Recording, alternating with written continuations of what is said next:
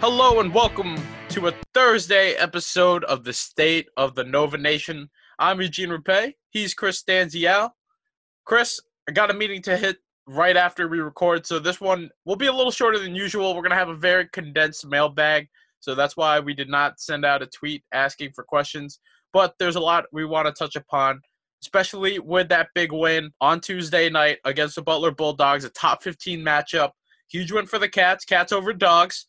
But before we head into that, Chris, I want to get your take on something. This is something that I don't know how this flew under our radar, and it seemed to fly under the radar over at VU Hoops because we did not put this on our Instagram until yesterday. But when I did some research into figuring out how this was put together, I realized that this had been out for about a week. And what we got here is NCAA.com. They put together a best Villanova Players of the Decade package. And I'm not sure if you saw this. I did not get to see this until last night. I was, you know me, I'm not really big on Instagram, but I decided to hop on and I saw VU Hoops' page, and this was something that they just put up yesterday. And I want to talk about it, Chris. I want to talk about it. Have you seen this list yet? No, but I'm sure it's going to rile me up. Okay, great. So would you rather me start from number 1 or number 11? They did the best 11. Should I start from the bottom and build up? Let's go bottom up. Okay, great. Bottom up. All right. Number 11, Jermaine Samuels. Oh, okay. All right. No, I'm just kidding. It doesn't actually start with Jermaine Samuels. I didn't want to say anything, but until we read the full list. But okay. No offense to Jermaine Samuels. He has had some all-decade type shots in these recent games, but it does not start with him. It actually starts with Eric Pascal at number 11. Number 10 is Omari Spellman. Number 9 is Chris Jenkins. Number 8 is Big Ragu Dante DiVincenzo. Number 7 is Phil Booth. Number 6, Bethlehem Steel Darren Hilliard. Number 5 is Ryan Arcidiacono. Number 4, Scotty Reynolds. Number 3, Mikal Bridges. Number 2, Josh Hart. And Chris, who do you think number 1 is? Jalen Brunson. Misalat Borjoya. Yeah, very close. No, it is Jalen Brunson. It is Jalen Brunson. Okay. All right. So, yeah, they listed – I don't know why they chose 11. Very odd number. Yeah. Mm-hmm. But there is definitely a lot of ways you can approach this. How do you feel about this list and the way it was ordered and structured? I'm going to be honest with you. I don't think it's that bad. I mean, you could probably nitpick, in terms of actual ranking, like who should be 3, 4, 5, 6, 7, and whatever. But I guess in terms of top 11 players, I think it's okay. Some notable snubs are JVP, Chef, James Bell, and I think all 3 are very deserving. I just don't know who you kick out. I would advocate for Dante, but we all know my hatred for him. But he was obviously very good, and I only say that jokingly. But I really don't know who you kick out to fit one of those guys in. What do you have to say? So I would have actually put Ryan Arcidiacono over Scotty Reynolds. I feel like the national championship and the 2016 NCAA tournament run and performance, and not only to play well, but also be named the Final Four most outstanding player and also be a big part of that 2016 national championship. I would have actually put him ahead of Scotty. Ever since Brunson and Arcidiacono's rise and as they kind of finished out their career on the main line, it became such a hot topic of, like, how would you rank those 3 point guards? And so I wanted to look at how they decided these rankings. And they said that they base it on raw talent, legacy, and accomplishments. So, raw talent, maybe I would say you could put Scotty over Arch, but everything else, I think Arch has Scotty beat. So I would have actually put him in that top 4 slot, in the Mount Rushmore of the decade. Yeah, I guess you could if they're factoring in legacy. Arch is probably number 1 in that regard, and probably with him and Brunson probably tied for 1. As a whole, I mean, like you said, like you probably put Arch over Scotty. I don't, to be honest with you, that doesn't really affect me whatsoever. I kind of look, if we're talking about the list itself, I'm just looking at it as a whole, as the top 11. I don't care if whoever's ranked 3 or 11. It doesn't really matter to me. Obviously, if they had put like Dante as number 1, like I would maybe have something to say about that. But I think they did a fine job otherwise. So it is hard. Like you said, there are some guys like that I could easily, if this was top 15, they're definitely on. Honestly, I would have actually put out Chef over Spellman. Like, if I had to remove a guy, I would put Yeah. Chef over Spellman. Not that Omari Spellman wasn't good. He obviously Right. had a great redshirt freshman year.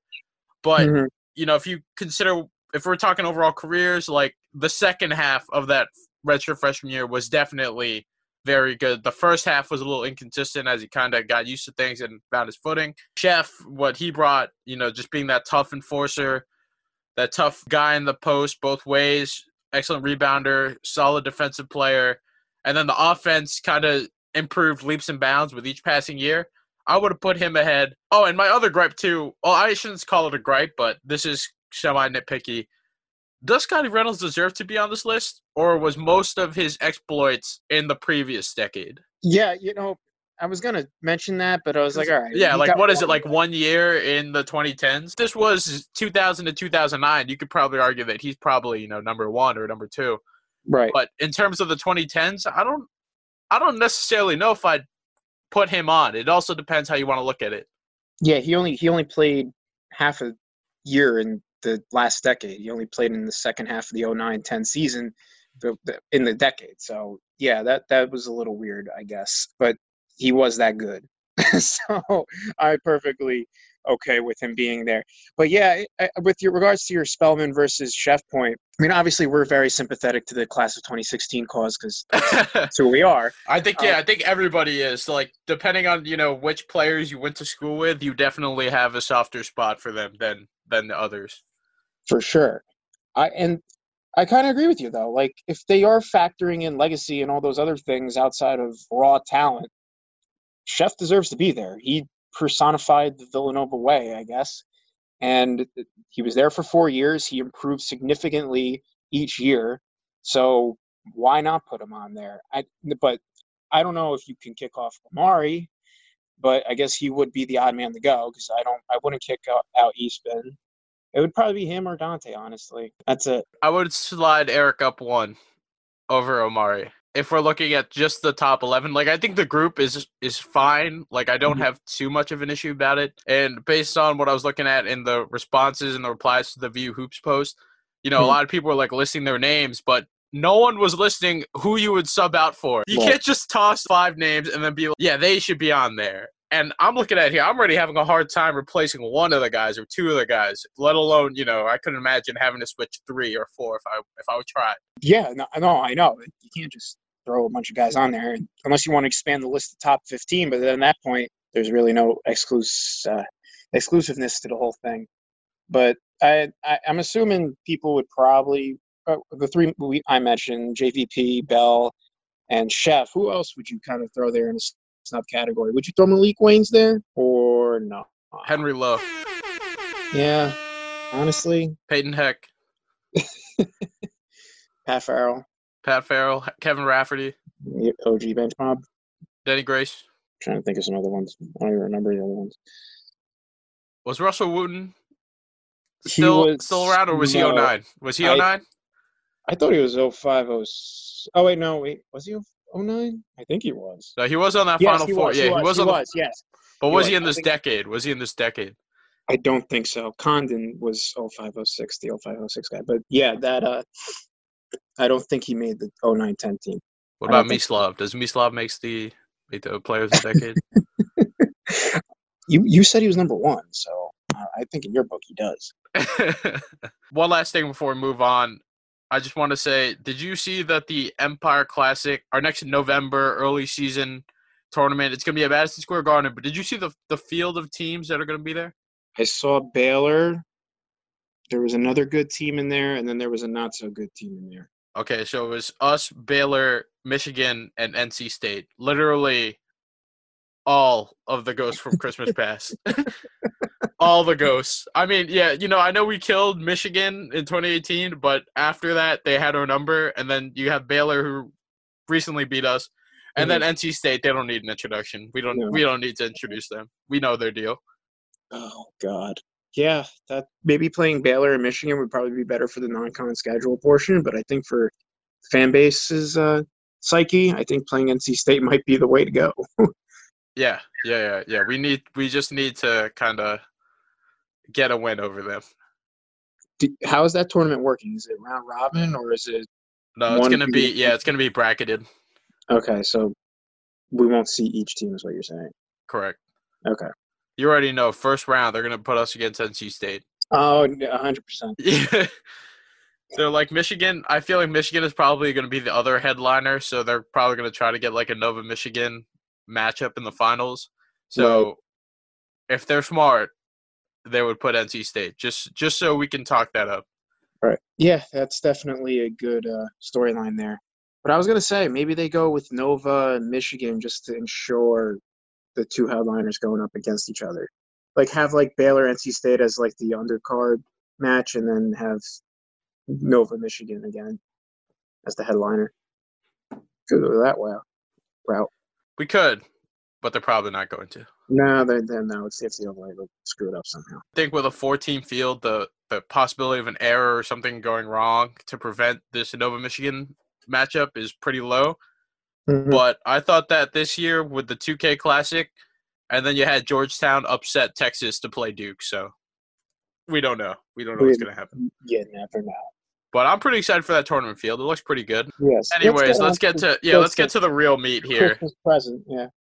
Yeah, let's get to the real meat of the show here, and that's we want to talk about this big win against Butler on Tuesday because I know you thought it, but that was probably one of the more complete performances from this team in terms of offensive, defensive, not many mistakes, solid rebounding. The shooting was pretty solid too, and just the defensive effort against Butler I thought was great. Yeah, sure, it probably helped that, what was it, like 2 or 3 different Bulldogs got hurt at various points of the game. And that probably threw them off the rhythm. But solid first half, solid finish to make it a double-digit 76-61 victory over the visiting Butler Bulldogs in a battle of top 15 teams. We said it last time, we're going to need multiple guys to step up, and we got exactly that with 5 different Wildcats in double figures with Jermaine Samuels. Chris, your guy, big game Jermaine. He had a huge one, leading the way with 20 points, 7 boards. Jeremiah Robinson-Earl had another big boy performance down low, dialing up a double-double with 12 points, 14 boards. Saddiq Bey and Colin Gillespie had 14 points apiece, with Bey adding 6 boards and 3 assists. And then Gillespie almost doing the reverse with 3 boards and 7 assists. And then you had Justin Moore looking like he was starting to find a shot a little bit off the bench, putting in an improved 14-point performance. Looked like he was starting to shake off that shooting slump. And then on the Butler side, slow first half for Kamar Baldwin, their leading man, but he turned it up in the second half to finish with 21 points. And then after Baldwin, you had the 2 Bryces, Enzi and Golden, adding 11 points each, with Enzi also putting in 12 boards and 5 assists. Chris, let's talk about this win, man. Solid one for the Cats. I will say there was a moment there where it got a little scary, and Butler was able to trim it to 4. But that was as close as they got because after that, Nova just turned the Jets on and went on this beautiful run and really, really sucked the momentum, sucked the life, and sucked the confidence out of these Bulldogs, who would now drop 3-3 in the Big East while Villanova improves to 5-1 in conference play. Yeah, another ranked team comes to the Pavilion. Big East ranked team, I should say, comes to the Pavilion and gets absolutely throttled by Villanova. I texted you after the game, and you mentioned it earlier that this was probably the most complete game that they've played all year. And say what you will about the shooting percentage and say what you will about the defense, I thought this was a complete game start to finish. At no point did I ever feel that Butler was ever going to come back and potentially get back and potentially take over this game. I know they cut the lead to 4 with a little late in the game, but I was like, all right, this is fine. They're perfectly okay. The way this defense is playing and the way Butler's offense is operating, there's no way they complete this comeback. So I have to say a damn good performance top to bottom by pretty much everybody. I should also mention that the 15-point victory by Villanova on Tuesday night is their largest margin of victory since the Middle Tennessee State game. So I found that to be pretty wild.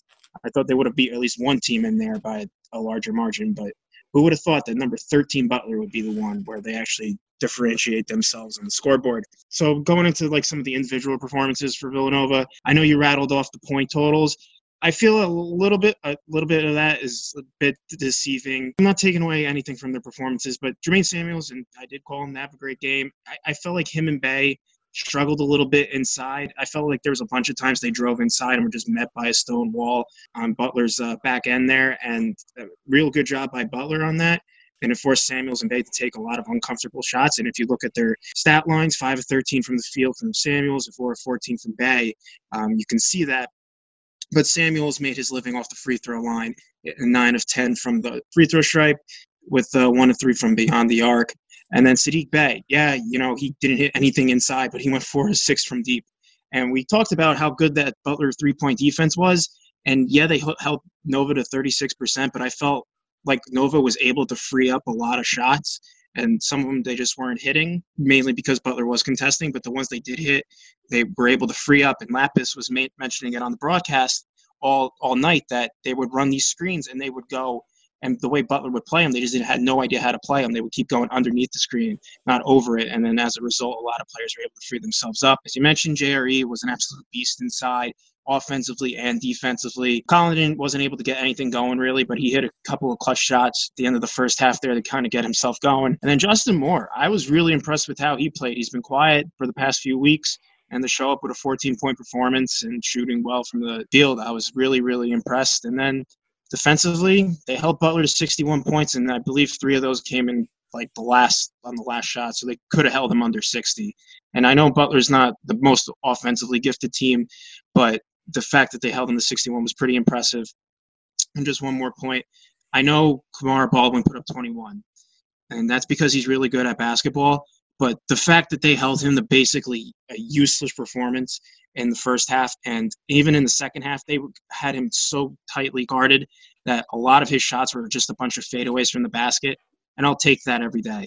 So real good job by the defense. Yeah, I thought Villanova looked very prepared, particularly with the way that they defended the Butler Bulldogs. Kamar Baldwin was just out of his element all throughout that first half. Second half, he was hitting the tough ones. But once Villanova was able to expand its lead, and you knew they were going on that big run, which obviously, runs and momentum and all that are so huge in college basketball. But Butler, obviously, they're not built for volume scoring, comebacks, and things like that. Very slow-paced team. Once Nova started pushing it into double figures, and then they started kind of forcing up shots, taking dumb ones, and it also helped that Sean McDermott couldn't hit anything at all. 1 of 11 overall on the field, 0 for 7 from deep, and he's been one of their top shooters all throughout the season.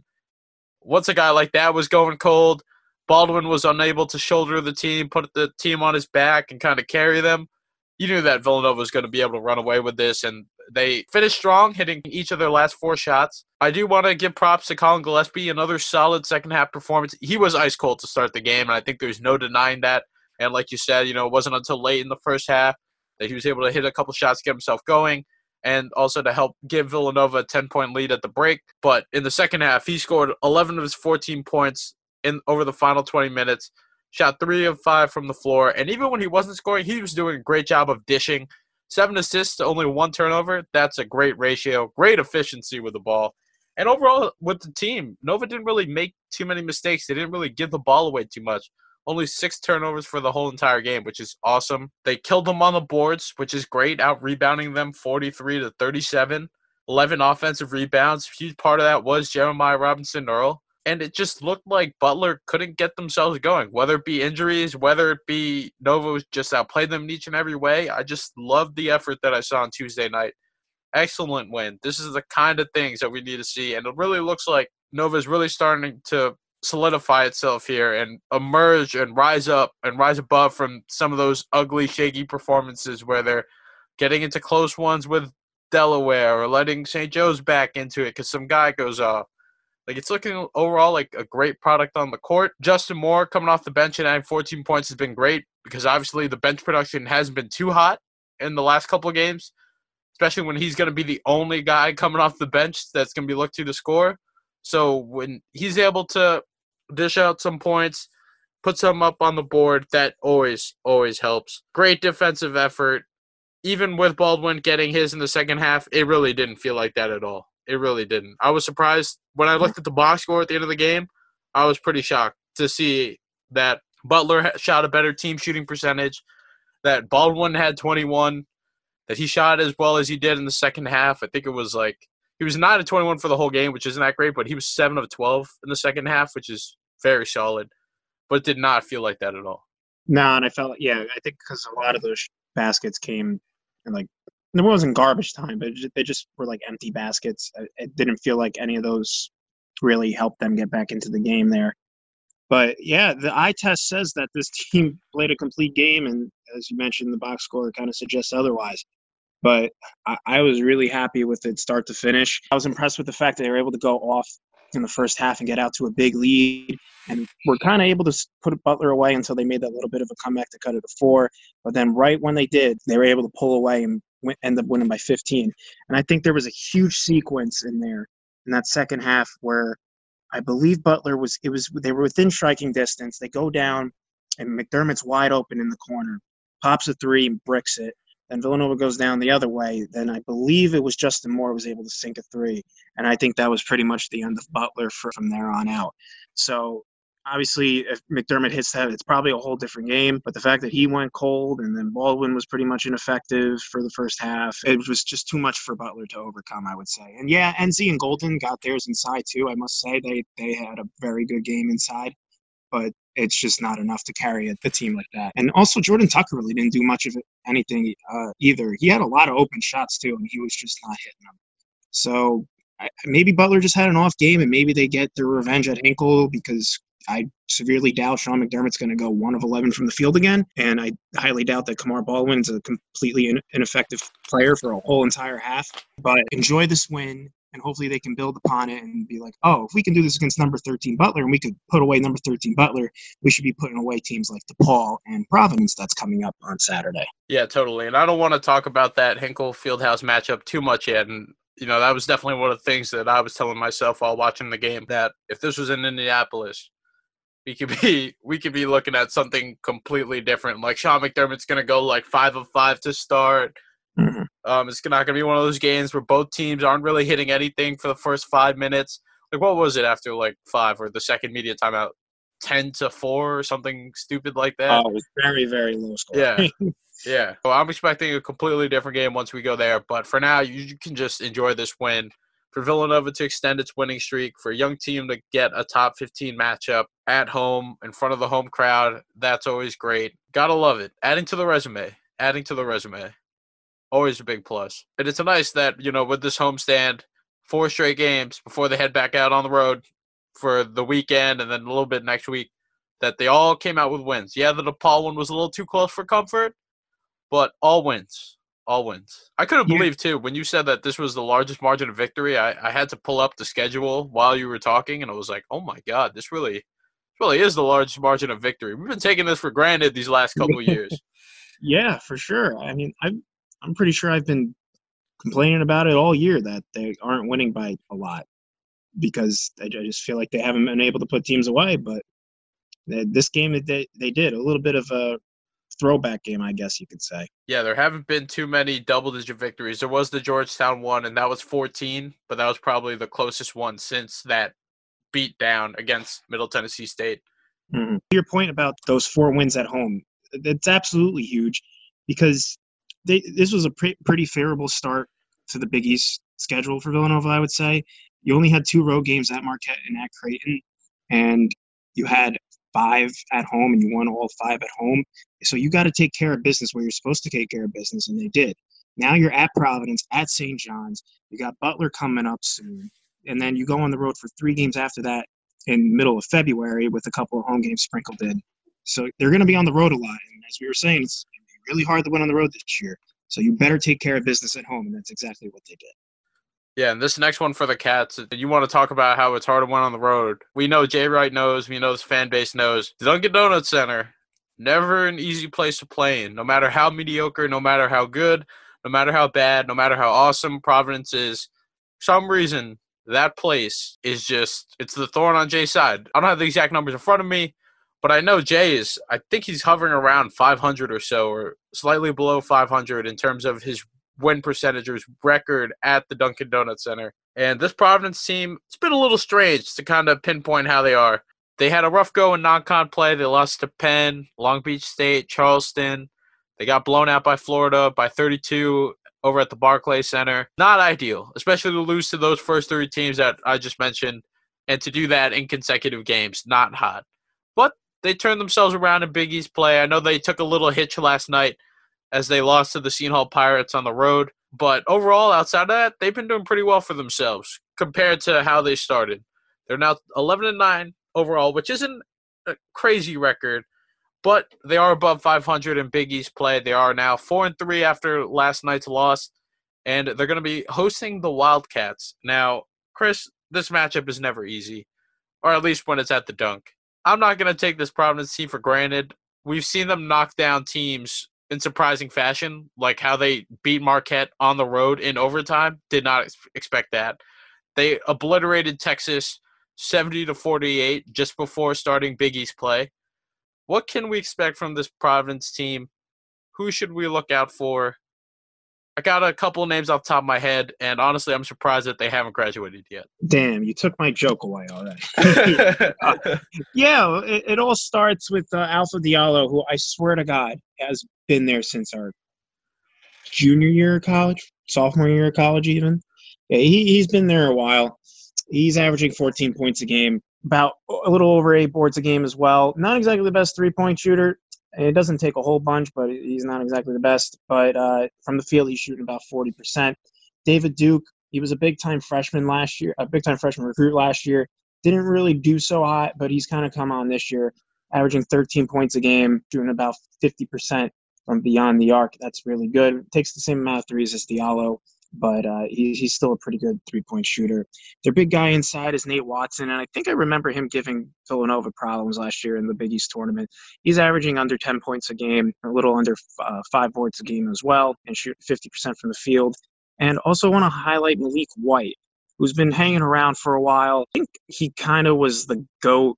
I forget when that game was. It was either last year or a few years ago when he just dribbled out the clock like inexplicitly, and I guess he just kind of forgot about the time, and it kind of caused Providence to lose. But he's another big-time guard for Providence. He's averaging about 8.5 points per game. Another guy I want to highlight is A.J. Reeves. He was kind of a big-time freshman recruit for Providence as well last year. I believe he was hurt for a little bit, but he did play last night against Seton Hall. He's averaging about 6.5 points for the Friars. So I know you mentioned a little earlier that going to the Dunk is always a problem, and yeah, it is. A lot of those games are highly contested. But contrary to popular belief, Villanova has actually won a good chunk of them in recent years. Since we entered college, Eugene, and during the 12-13 season, Villanova has lost there only twice. And that was our freshman year of college, and the 17-18 team of all teams was the only other team to lose there. So Villanova's had a pretty good track record there. Now, granted, a lot of those games were close, as I said, but they have proved to be victorious for Villanova. So not as scary as it used to be, but still a scary, tough game. And with Providence playing their third-ranked team in 3 games. So they had Creighton on January 18th, that Saturday. They had Seton Hall last night. Now they got Villanova this Saturday. And then the following Saturday, they're at Butler. So a really, really big stretch here for Providence if they really want to make a name for themselves. So expect them to, and with a week off in between Villanova and Butler, expect them to give that even more of their all. They might just empty the tank here and just go all out. So it is a scary game, but I'm thinking Villanova does all right for themselves here. Yeah, Ed Cooley against Jay Wright, it seems like it's always been a tough game for the Cats, no matter how good or how bad. And I know that as of recent years, the fortune has been pretty well at the Dunkin' Donuts Center, but as you said, even when they win, those games are real close. Even when they lose, they're tough. And yeah, I do remember that 17-18 loss. That was a tough one. That was one of those mid-February, and then we were like, all right, they got the loss out of the system.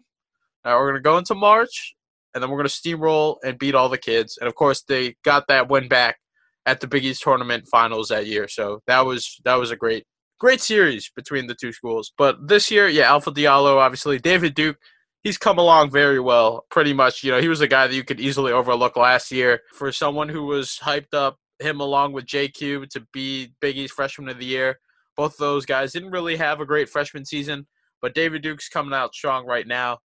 AJ Reeves, he was great actually last year before he got hurt, And it looks like he hasn't been close to being that player that he was to start off his college career. Looked like he had a little injury recently, but he was back in action against Seton Hall last night.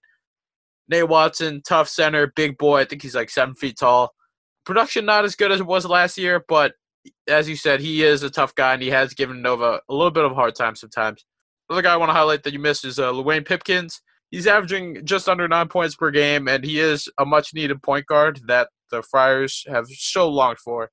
But his shooting has not been great. He's shooting about 31% overall, 31% from deep. And as everyone knows, those are not great shooting percentages.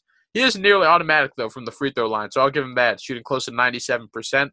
But he's just a guy that you probably want to watch out for. A lot of these guys, Chris, yeah, man, like Alpha Diallo, he didn't graduate yet. Emmett Holt, he didn't graduate yet. Khalif Young, he didn't graduate yet. What's up with that? What's up with that? I don't know. That's a great question. I think Ed Cooley just, clones them and then kind of does like the Men in Black memory wipe thing. And then you're like, oh, yeah, he's only been there for 2 years. That's right. And then in reality, they're like 40 years old. This game will be on this Saturday, a little 1 p.m. matinee over at the Dunk. If you're not going to be there, it's going to be on CBS, not CBS Sports Network, the CBS. So I guess we're big time. Who you got in this game? What's your prediction? Who's winning? Who's coming out on top? Villanova by 6. And I say Colin has a good game. He'll rebound from a little bit of a off night against Butler. I'm also going to give it to Colin. I think he's going to be one of the more important players, and you already know Ed Cooley is going to be directing the scouting report at him. So totally want to see how he responds to that. I think Nova wins by 2. I think it's going to be a tight one. One thing I want to note is that KenPom actually has Providence losing like the next 8 games. I don't know about that. That seems a little wild. I think they're better than that. Sorry, 10 games. I think they're better than that. I mean, looking at their schedule, though, I can absolutely see it. Oh, they got a tough brutal. one. It's Yeah. brutal. I mean, it's just also because the Big East is just much better this year, top to bottom. But, like, at Butler, home against Creighton, then at Cintas, at St. John's, and then you're home against Seton Hall, then you're at Georgetown, then you're home against Marquette, at Villanova, then home against Xavier, and then you finish up at home against DePaul. Where's the reprieve there? Especially for a team that's middle of the pack. Where's your reprieve? Yeah, they don't really have long homestands, and their away games, when they are at home, it's like against tough opponents. So it's like no break, no rest for the weary. No, they're really hosed. I'll certainly be watching. Chris will certainly be watching. And before we sign off, I just want to address one question. I know that I said I was keeping the mailbag closed, but I just want to address one question. Mr. Matt Belson, he wants to know, did you see the brawl from the Kansas State game? If Villanova got involved in a brawl, 1, what would be the school and or Jay's reaction? And 2, from looking back at the decade, pick your fighter. Who are you taking in a Villanova jersey to throw down? Ooh, that's a great question, Matt Belson. Man, first of all, I did see the brawl. I know you saw it. Everyone saw it. I don't think there was like any way anyone missed that. It was like insane. Yeah, the Sousa picking up the chair, making me think of Shrek when he's taking out Farquaad's army, give him the chair. Great scene, by the way. If I were to pick the school Villanova would get in a fight with, it would obviously be Seton Hall, because of course. And I don't know, man. Theo John's kind of aggressive. Marquette's a close second. It's still Seton Hall. Marquette close second. And if we're going from the decade, I'm going Josh Hart, man. He did have that nice stomp. He did. And I want Josh Hart in my corner in a fight. That's for sure. Him or Eric. I feel like he would be. What would be the school's reaction if this happened? If J-Red had damage control, what do you think damage control would look like? We're obviously disappointed in what happened on the court. We are assessing the tape, and we will take further action upon reviewing the tape. No further questions at this time. Thank you. Wow. I think that's exactly how the PR statement will go. Wow, they should hire you for media relations. That was beautiful. Sheridan, I am currently a working man, but you can take me in part-time internship. Please, I'll do it for free. I'll certainly do it for free. Take me in. I'll be your protege. I already know that the school's reaction would be Ryan Archidiakonos' team would never do this. Oh no, yeah, that would be There would be a lot of that really would be sad something. alumni. That would be like a very sad day. Yeah, it would. It really would. But it would also be very interesting. I'm not saying I welcome a fight Yeah, over like I the end couldn't of the ball. imagine anything happening like that, but when you look at the context of that Kansas State fight, that was just ridiculous. Like there was Yeah, no reason for that. There was yeah. like you're winning None. by 30, like come on. Come on. Yeah, between the idiot stealing the ball at the end. Not that I'm blaming him for the fight, but like just dribble out the clock. Like, come on. I hate when teams do that. I hate it. Didn't that happen to Kansas too? That happened to Kansas earlier in the year because Monmouth did the same thing and they pulled off like some crazy dunk and like it pissed people off. So I was probably in the back of their mind. So they're like, we're not having this crap again. And then that happens and it was just it's just stupid all around. Really bad. Yeah, Silvio De Sousa getting a head start to his WWE career. And he was out like the whole year too, wasn't he? Or he was out last year. Yeah, he was one of those guys who were getting paid or something like that. Yeah, so now you just completely sold your career. And now he's suspended indefinitely. So right now he's sending that audition tape over to Vince McMahon. Like there was a male cheerleader who had an excellent box out. They should be looking at that guy as a potential walk-on. holding back the players too. Like I don't even think he realized who he was holding back, but he like was holding back like 3 dudes. That was pretty crazy. I saw that. I'm like, ooh, very ballsy of you to get involved in that, but it worked. It worked. So to answer the question, who would you go with? Who's your fighter, and who's the school they're getting in a fight with? Well, I don't know who they would get into a fight with. I mean, I could see Theo John instigating, but I can definitely give you an answer for choose your fighter, and that would be since you took Josh Hart and he has the stomp on his record. I'll go with either Omari Spellman or Daniel Ochefu, the enforcer. First of all, we need big boys up in here. If you want someone to represent you, oh yeah, we're going big. And not only that, Omar Spellman, I know, he does poetry. He's kind of like a gentle giant, but you could tell if you get that guy going, oh my God, he's taking a chair, he's taking the cooler, he's taking the cart, he's taking the trainer's table, he's throwing everything at whoever he's fighting. And we saw him get riled up over, making some shots or getting hot earlier in his career, earlier in the season. I feel like if you make him upset, make him angry, oh man. Free Omari, oh, it's over. It's over. And then for Chef, the guy's an enforcer. You can already tell that Chef doesn't take nonsense from anybody. He doesn't take nonsense from everybody. We got to go big here. Yeah, you're going for definitely the intimidation factor. That would be a very scary squad to roll up with. Also scary, walk-ons that have nothing to lose. Nothing to lose. So you mean to tell me you bring along Henry Lowe to that? It wouldn't be one man. It would be the whole mob. It'd be the whole mob. Okay. Okay. Fair enough. They're stronger together as one. Exactly. Yeah. Yes. But yeah, no, I think the likelihood of a fight ever happening at the pavilion, zero. Next is zero. Negative, honestly. Negative. Yeah, the closest thing you had to that was the Sterling Gibbs elbow, and like that really should have started something, and nothing became of that. And so I highly doubt anything would ever happen. Yeah. If that happened at the Kansas fight, there would have been bodies all over the place. Fans would have gotten involved.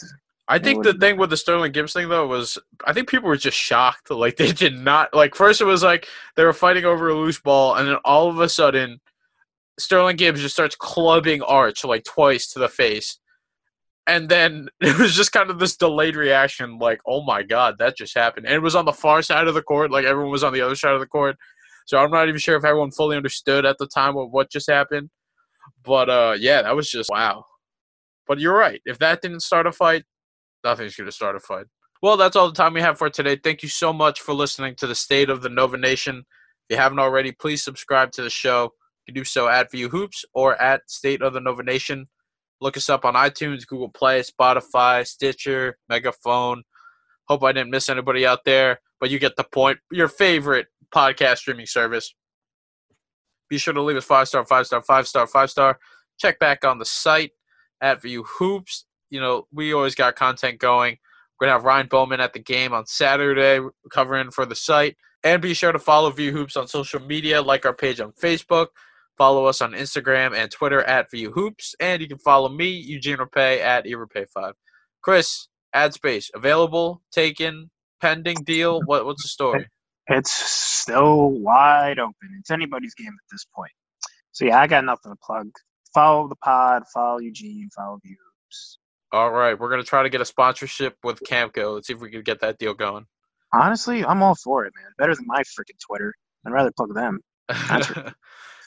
I remember, I don't know if they're still on Twitter, but I remember during that like snowstorm where the whole campus lost power and they sent everybody home during that 1 year where it just snowed every week. Campus Corner was tweeting out and they were like, if you meet us at this one point on campus, we're going to be selling sandwiches. Like, we're just going to be set up with sandwiches. Like, that's amazing. That's amazing. That's great. They did that? That's yeah, awesome. They did that. Yeah. Fortunately, my friends and I didn't see the tweet until like 5 hours later, and they weren't doing it anymore. But that's great customer service. That is. Camco, the true MVP. Real MVP. Yeah. Shout out to John Camco and the whole Camco family. Mm-hmm. Nova Nation, have a good weekend. Enjoy your time. Let's get this win on Saturday. Let's beat some Friars. Go Cats. Let's get this win. Adios.